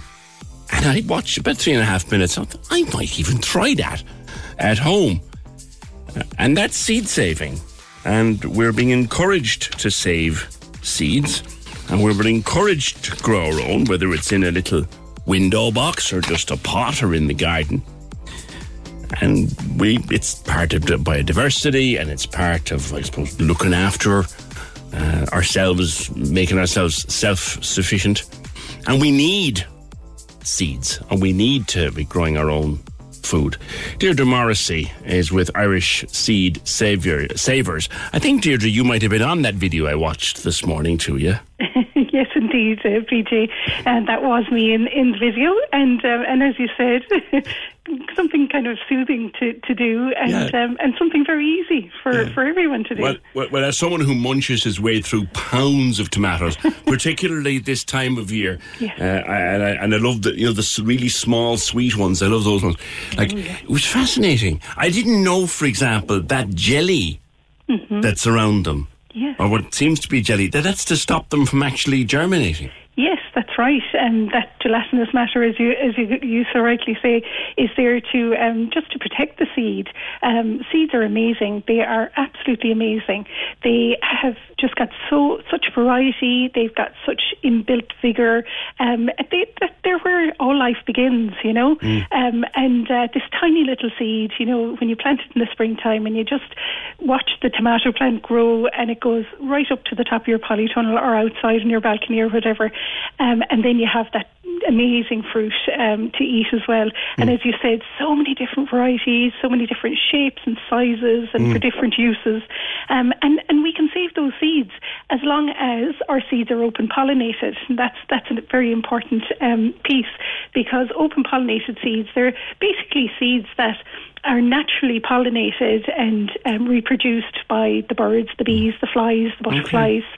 And not all seeds are open pollinated. Some would be, not to get too technical, but they'd be called hybrids or F1s. So how would I know, Deirdre? Like, for example, now, I remember a couple of years ago in a garden centre. Yes. In springtime, there was these little potted tomato plants, and it just said, bring it home, give it the odd drop of water and a bit of food, and keep it in the sun. Yes. And it fed us with lovely, sweet little tomatoes for the whole summer. And I'm thinking, could you actually do that yourself? Well, you can, but the first thing is to ask, is it open pollinated? Okay. Because if it's not, then you won't get exactly the same crop as you had before, because two parent lines, let's say, had been crossed. But if they're open pollinated, just means that the seeds themselves can be saved and they can be grown on, and you'll get exactly what you had the first year, which is wonderful. And there's so much variety and taste out there. So if I wanted to buy tomatoes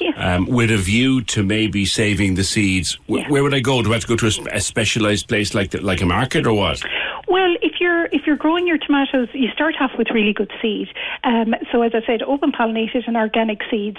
Organic seeds really as well are the only way that we can really ensure that our plants are safe for pollinators and wildlife. You know, they don't have any of these, chemicals and fertilizers in them that will harm the bees if they go on that plant and take the pollen from them. So obviously Irish Seed Savers sell a huge variety of different seeds. You can come to us for sure. And we also, we have saved, we're 30 years now since last year, so 30 years of working and trial and errors and learning. But basically our seed is, a lot of it is heritage seed as well. So it's been grown here in Ireland. It's adapted to our climate, and it's very suitable for our growing conditions because, as you know, we don't get the warmest of summers sometimes. No. We get the rain. But all of the seeds that we sell are open pollinated and organic and are fantastic for all of the pollinators and for the biodiversity in anyone's garden. Yeah, I mean, like those of us with nice gardens and like to spend a lot of time in them in the summer, like can we play a role in biodiversity by planting stuff? Yeah, absolutely. And just to kind of go back to what biodiversity is, it's not just bees. It is bees and flies and hoverflies and ants and all of the birds, all of life. We are part of biodiversity. We are part of life, and it's also the habitats of those living little creatures. So anything we can do so much, even if we have a small space.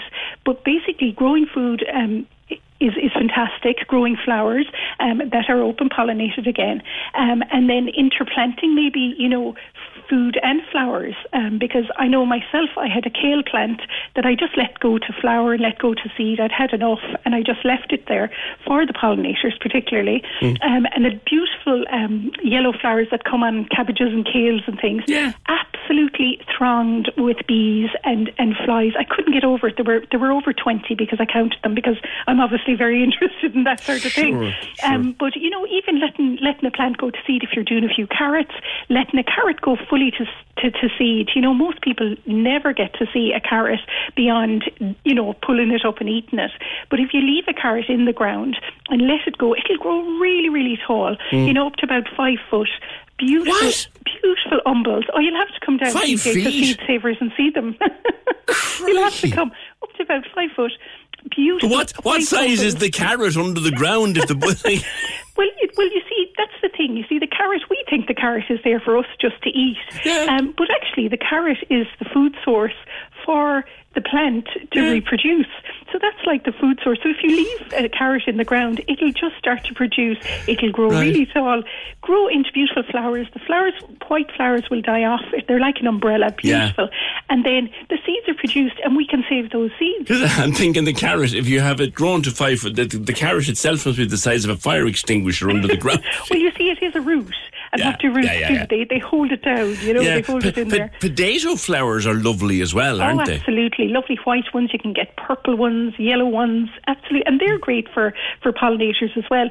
We don't have to do anything huge. Do you know what I mean? There's even if we are growing a few things, we're already helping the pollinators. And if we want to save seed, Deirdre, what are the easiest things to save it from? Absolutely. Well, as you said, the tomato is quite easy. I would say the peas are very, very easy. I like to think of them as having your cake and eating it as well. You can grow your peas and you can just eat away, pick what you need, leave some of them until they go really, really dry and crisp, at the very end of the season. Bring them in, dry them out on a tray, and put them into a brown envelope, maybe into a biscuit tin, into a nice cool, dry place where you don't have fluctuating temperatures, and they're your peas for next year. Cool. Do you have to have a garden? I mean, can you do it on a balcony or a window box? Not. You don't have to have a garden. I have a fantastic friend down in Cork, and she's the amazing urban garden. You can grow things in window boxes, as you mentioned. You can grow them in containers, in pots, especially things like herbs are great, chives and coriander, rosemary, things you'd be using in the kitchen anyway. Yeah. And letting those go to seed. Like, I don't know if you've ever seen rosemary go to flower. It's absolutely gorgeous. My missus is the gardener in our house, and it's funny. We were out on one of the rare sunny evenings. We were sitting out and we were having a bit of dinner out, and she said she went over to a little pot in the corner and she cut fresh mint. Yeah. She's been growing her own in the corner. It's fabulous. Yeah, it's mint, fantastic. Lemon balm, chives, all of those things, and anything that's vertical as well. So you can even grow peas on a balcony. Do you know what I mean? If you have some grow bags or a couple of window boxes that you put really good compost, because soil is where it's at as well. We can have good seeds and we can have the right environment, but the soil is extremely important, and we're only just even beginning to learn about the intricacies of all the interactions between all the little microorganisms in the soil. So good soil, good organic compost. If you can get some farmer manure from a friend, or somebody local, that's also excellent. Like we were at Bloom recently, we had a little stand up there, and we brought beautiful terracotta pots with courgettes growing in them, and we could have sold them a million times over. People were just fascinated. But you can grow amazing courgettes and salads especially as well. Salads are lovely because you can just, get the cut and come varieties and you can pick your salads. But so many things that you can do, and it doesn't have to be, you don't have to do it all. If we all do a little bit, I think that's what's the most important. Great. All right, your website is seedsavers.ie. Deirdre, thank you very much. 0818 96 96 96. Irish Seed Savers, all one word, .ie. Thank you, Deirdre. Tomatoes or herbs or potatoes. I have this thing, a 5 foot tomato plant, or not tomato plant, carrot. The thing is the size of a thing. Yeah. Actually, I mention my good pal.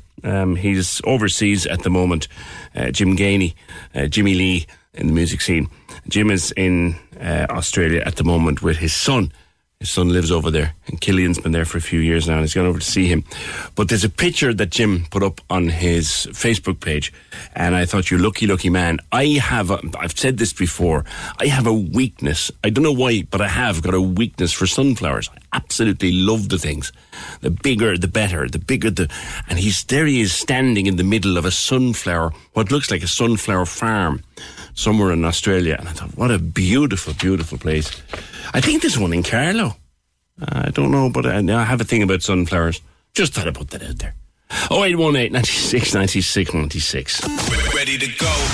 It's showtime. The Corks 96 FM Best of Cork Awards are back. It's time to nominate places and services that are the best in Cork. Best in Cork. From best beauty salon to breakfast, best takeaway to gym, hairdresser to hotel, best bar to best local tradesperson, and more. See 96fm.ie now to nominate. Then stay listening. It's about damn time. Woo! Let's celebrate the Best of Cork Awards with localheroes.ie for trusted tradespeople with a 12-month warranty backed by Bord Gosh Energy. It's about damn time. Only on Cork's 96 FM. Here's a question. If anyone can help us with this, it'd be great. Ted was on. He needs to do a driver theory test to get a D driver's license, but Ted says he's computer illiterate. He rang the testing centre, and the guy who took the call couldn't answer his question. Is there a paper-based theory test has anyone been able to do the theory test without having to do it on a computer? Because Ted doesn't think he'd be able to manage doing it on a computer. If anybody knows, you can let us know at 0818 96 96 96. Read a story in The Sun recently about car security. And you know the way most cars now, even the most bog standard little car now, comes with not so much a key anymore that you stick into the steering column and turn it and start it and all that, but with a little fob. It's like a little square thing, and you stick it in your pocket and you walk up to the car and the car door opens, and you walk away from the car and the car door locks and goes beep beep, and then you sit into the car and you press a button. Modern car key fobs. And I kind of want, are they kind of safe? Because, like, when you walk up to it, the car goes click and opens up, and you walk away, the car closes. But clearly it's done through some frequency between the fob and the car. And I read this piece in The Sun where this car security expert says the thieves were now using high-tech gear to copy or snatch the signal being emitted from your key tag and then use it to rob your car. And once they're able to generate the frequency, they can rob your car and drive away in it.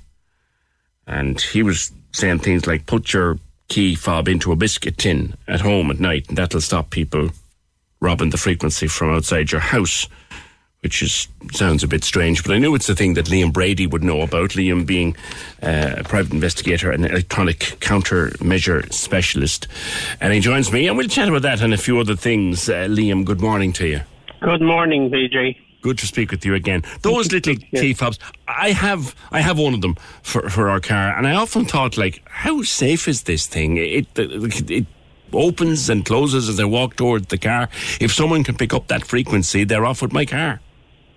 Well, there are several different methods, but as the cars now become far more security prepared and conscious, like the very, very high-end systems are near impossible without very, very sophisticated equipment and skilled people. They literally have to get usually into the EC unit, and it's quite a complicated method. They can also use jammers that, for example, while you come out of your house to get into your car, they can jam the signal between your key fob and the car, and it'll render the car, the key fob, useless, and then maybe you might take off, or, you know, your car isn't going to work. And at that stage, they may have a go then at lifting the car with a particular scanner.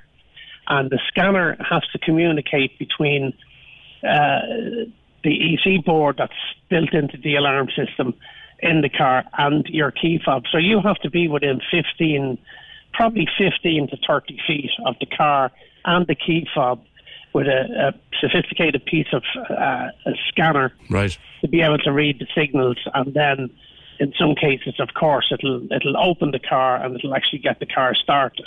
Now, the common one here was when ladies were shopping, you know, they go back to their car, or they'll park in their car, and let's say outside Lidl, and the scammer would follow them or get near to the car if it was a nice Merc or something like that, and then they could try to get the signal and immediately clone it to a transmitter and a receiver unit that will open and close the car. But I will tell you that they are very, very far and few between, and there needs to be a good reason why they want to go through all that trouble.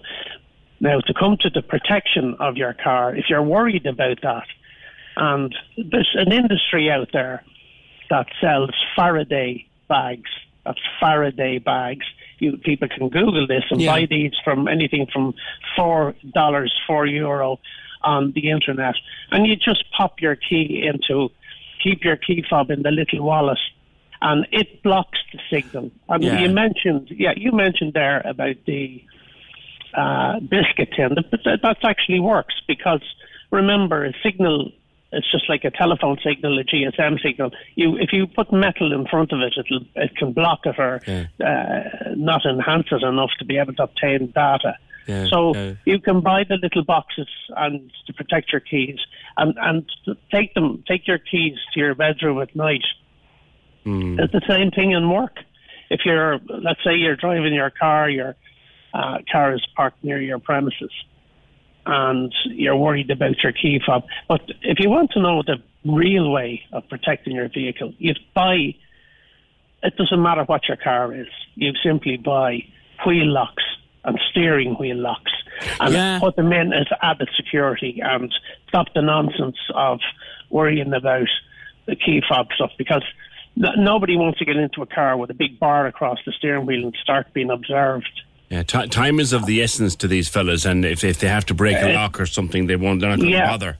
Yeah. And it's usually people like jewellers, for example, that are targeted, because any jeweller or a representative of a jewellery company or somebody that's carrying valuable equipment, or a lot of the espionage cases we've dealt with was where you have people carrying very serious loaded computers park up. You know the stories about parking up at the garage to get fuel and coming out and the bag is gone, and they don't even realise it till they're back at work or a day or two later. So it's not just stealing the car. Sometimes it's just to get into the executive's car to get his laptop. Yeah, or get into a garage where the car might be kept. And they're easier to do, aren't they, those locks? Well, if the guy now knows what he's at, or the thief knows what he's at. For example, a key fob works on a 443 frequency, and if you just get a transmitter, well, it's very hard to get some of this equipment now, but you get it that it'll activate signals that'll eventually trigger the garage to lift up. At the same time, incidentally, if that person, like a lot of houses now have fobs or have lights in their house that come on because it's on a similar system. That's when so security lights around the vehicle that will come on are very important as well at your garage. Or in your driveway. Yeah. But if you are worried about, and to let your insurance company know, which is great, you get a reduction, is to make sure that your security for your car is very serious, and that not only as you drive it into a driveway, that you can simply have a drop hole. These are all readily available in lock shops and on the internet. If you have a lock shop in your town, for example, let's take Cork City, go into one of the great lock shops, and they'll have lots of different samples of equipment for you. Gotcha. Okay. Interesting. Liam, there's this website, and we were just chatting about it here this morning in the office, and where it comes from, I don't know, but you pay $40 a month and you get access to webcams from hotel rooms around the world. What's that about? It's a pretty scary. Yes, it's on the very serious level of electronic surveillance, and if I can categorise the areas that are targeted, like Airbnb is the one that people will read about at least once or twice a month. Yeah, we had an incident not a million miles from us here in the city a couple of years ago where someone found a camera planted in their Airbnb. Yeah, and I probably dealt with that recovery, but what happens here is some landlords thought they were okay, some thought it was okay because they wanted to keep an eye on their property, and some did it for completely illicit reasons. Where they would, once there's Wi-Fi, the internet Wi-Fi is there, they can hide cameras, and they're so tiny nowadays. We have them. You can imagine the size of the camera on your phone. That gives everybody an example for, Jesus, look what your phone is capable of. Now look at the lens. It's so tiny. It's scary. Yeah. But that can be built into fire extinguishers, alarm, PIR boxes, anything. And it can be activated when the person wants to activate it and deactivate it. So, that's one thing that with Airbnb, people now are cautious of cameras, and sometimes they'll have a place scanned before they go to stay there and so on. But to go back to that horrible piece of work that was a bunch of, I'm not sure if I can even say this, but a bunch of Eastern bloc people, Eastern countries and so on. And even an issue there with China where a group of people had gone, this is probably going back 4 years now, right. Had booked into hotels and booked into the marital suites and so on. And they were able to obtain the simple Wi-Fi codes in the hotel, and they could, it's not rocket science, but they would have a little bit of training, or they can watch how these things are fitted or swapped, and they'd go with several different types of instruments, cameras, and they can hide them, get them in on the Wi-Fi system, just like you connect up your exact same thing, connecting up your computer when you want to use the Wi-Fi, and the camera would be locked in and powered from sometimes the smoke alarm, sometimes the actual lighting system or so on. And they do in the region of 100 or 150, supposedly, and it's said that there's up to 150,000 of these cameras were fitted over 2-3 years in different hotels around the world. And of course, as long as the hotel password doesn't it's not changed, yeah. And then there's sometimes it's very simple. They would, if they had a hotel, we heard about an issue in one country where the particular camera, when they every 2 weeks or 3 weeks, the camera would be changed. So they'd go back every couple of months. Sorry, the passwords would be changed. So they would go back every couple of months and just simply reline the camera, reset the camera. Now, the problem with this was they made this was a business whereby you pay $40 a month. Supposedly, you pay $40 a month, and you get the passwords of any of these hotels, and you scan them in and find the ones that are active or working. And that's a big thing now, and that was extremely active. Like up to last year, I had conversations with some of my European colleagues, and it's a dreadful thing to know that can happen. But remember, it's exactly the same thing that can happen in Airbnb or any hotel. Yeah. And indeed, in houses, normal houses, people, and sometimes in domestic issues, and that employ that as a means of gaining information or voice. Wi-Fi is the handiest thing ever, but also it can be somebody's way into your most private life. If they it is, and I mean the amount of. You must remember, we live in our European world now of GDPR, and GDPR is, let's say 4 or 5 years going along. Yeah, 2018. And to get us to, it's up and running. Effectively, it's up and running, and it means that if you have a camera, like for example, a lot of people have the Ring doorbell. Called the Ring doorbell. And it's brilliant. It's an absolute fabulous. You can see who's at the door.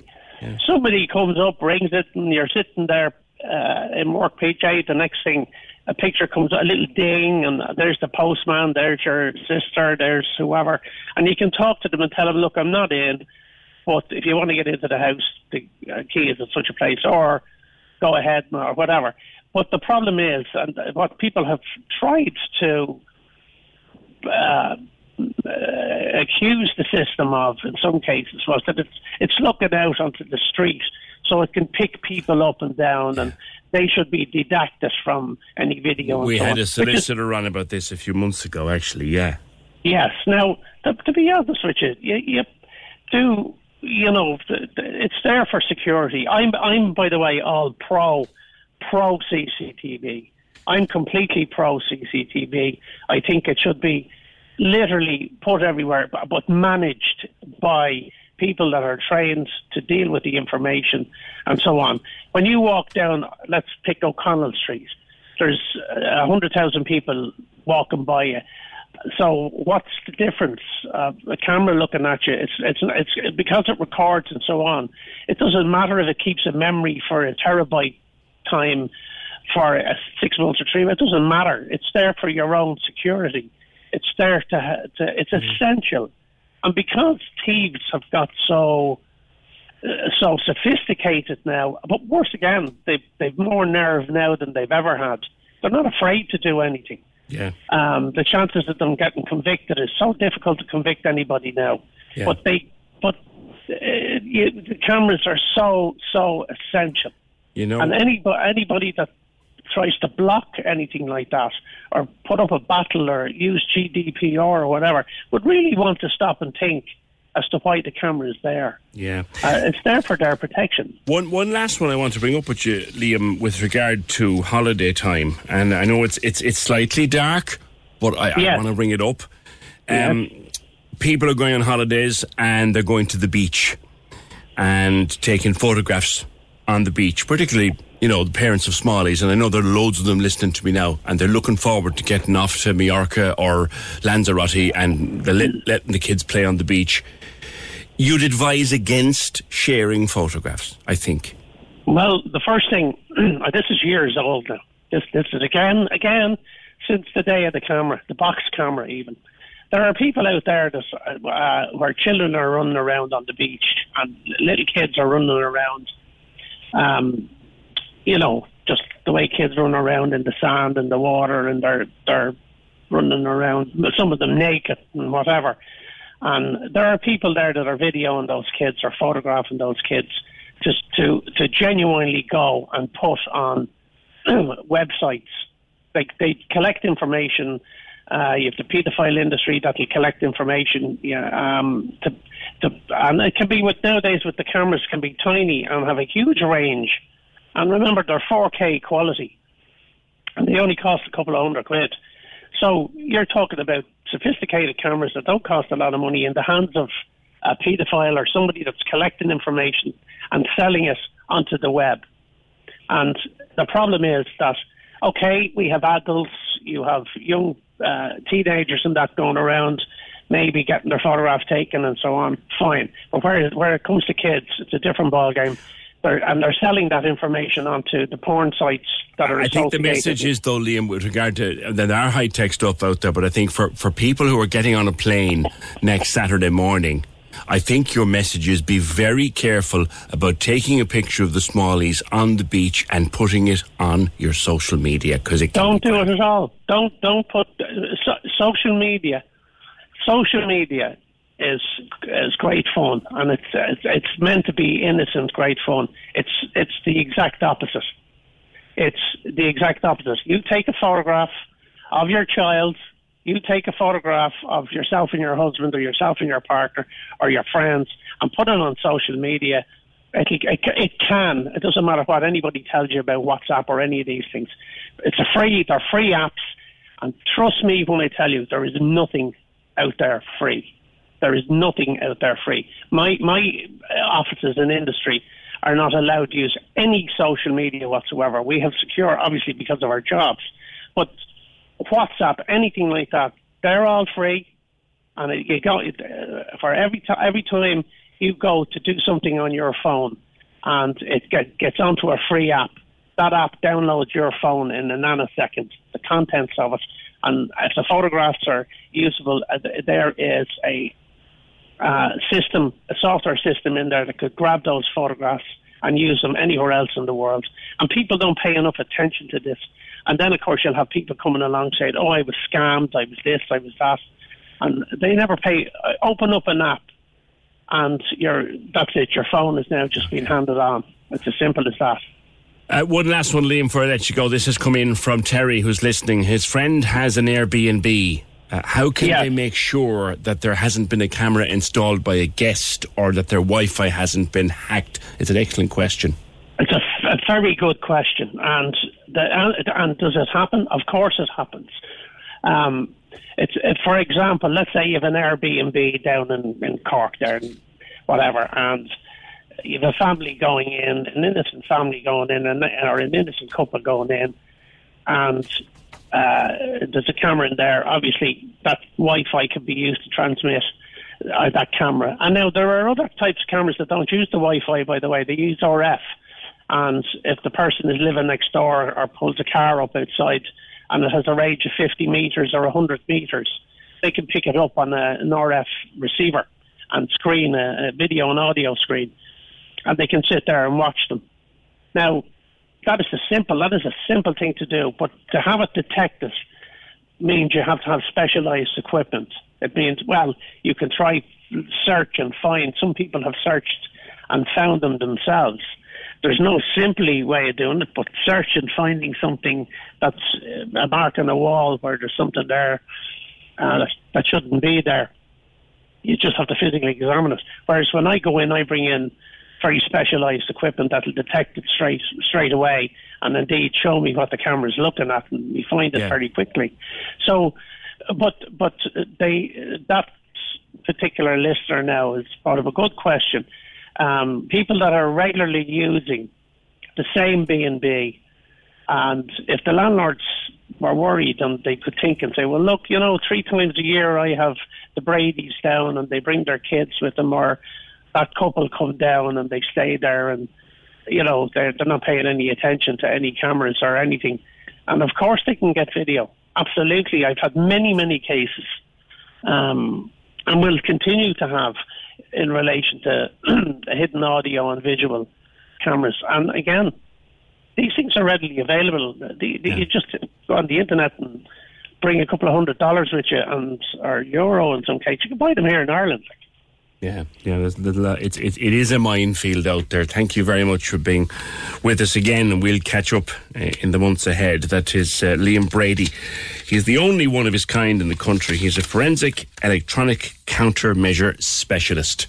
He knows his stuff, basically, and that's a very important one, I think, for people going on holidays. You'd be best advised not to put up any pictures of your kids on the beach or anywhere like that. Just don't do it. It's lovely, but if you want pictures, buy a disposable camera and take old-fashioned pictures and get them developed. Wouldn't be putting any pictures of the kids up on social. Can we just talk? The Opinion Line with PJ Coogan. Text or WhatsApp now. 083 396 96 96. On Cork's 96 FM. Do you remember the Higgs boson was discovered a few years ago? No, I don't remember what it was, but it was discovered. It was a particle, and it was discovered in a thing called the Hadron Collider, which is this thing under the French-Swiss border, where they set up crashes between electronic particles. It's all about developing new kinds of physics. And they discovered this Higgs boson 10 years ago. Now they're starting it up again to see what else they can discover. This is about the next stage of science and physics and discovery and what use we might put it to. Leo Enright, space correspondent, is well familiar with this carry on. Basically what they're doing, Leo, isn't it? They're just putting atoms and protons and other such things crashing into one another at a rate of knots to see what happens. Good morning. Good morning, PJ. Yes, indeed, that's exactly it. But what they're doing this time, what makes this different from previous efforts, is that they're going to be smashing them together 40 times faster than they did before. They've massively upgraded the Large Hadron Collider so that they can fire these beams of particles at humongous speeds and crash them together in a tiny little stream. It's about a tenth the width of a human hair. This beam of particles, and it goes all the way around this huge collider, as you say. It's underground France and Germany. And Switzerland, France and Switzerland, and it goes around this circular collider, and then they crash into each other at unbelievable speeds. It's what helped them to discover the Higgs boson 10 years ago, and what they're hoping now is that they'll be able to see other particles that we think may exist. And this is how physics and science, and I take it things like space exploration and an understanding of space, that's how they evolve. Yeah, absolutely. I mean, this really does go back to literally the first moments of creation. The Higgs boson was postulated by physicists who were trying to explain how this huge hot mass of stuff after the Big Bang came together to form planets and eventually to form us, you and me. And they needed a particle which was capable of basically herding cats. It had to be able to take these fundamental particles, the so-called fermions, the quarks and leptons. I mean, these are all names. Quarks, by the way, PJ, has a strong Dublin connection. It's actually named after the sound of the seagulls outside my door here. Quark, quark, for Master Mark. It's from James Joyce's book. So these things, they require a Higgs boson to organize them so that they can build us. Right. And that's the big discovery. What is exciting, but to some scientists really depressing, PJ, is that the Higgs boson exists. We now know it does. We learned that 10 years ago. Yeah. There were a lot of scientists who really were hoping that it didn't exist. Because if that was the case, then all our models, it's called the Standard Model of Particle Physics. If without the Higgs boson, the Standard Particle model collapses. You don't have a standard model, and you have to go back to the beginning and start all over again. Is this kind of, Leo, when we look out, and you and I have spoken before about the vastness of the universe, the sheer vast fascination of what is out there, is this man's way of trying to make what's out there happen down here so we can understand it? Is that what all this is? Well, it's in part, PJ, it is to understand how all of this came about. And in the process of understanding how everything came about, how we got to be here, we learn basic fundamental things about nature, which help to explain phenomena which we cannot at the moment explain with our, the standard model is intended to explain everything that we see in nature.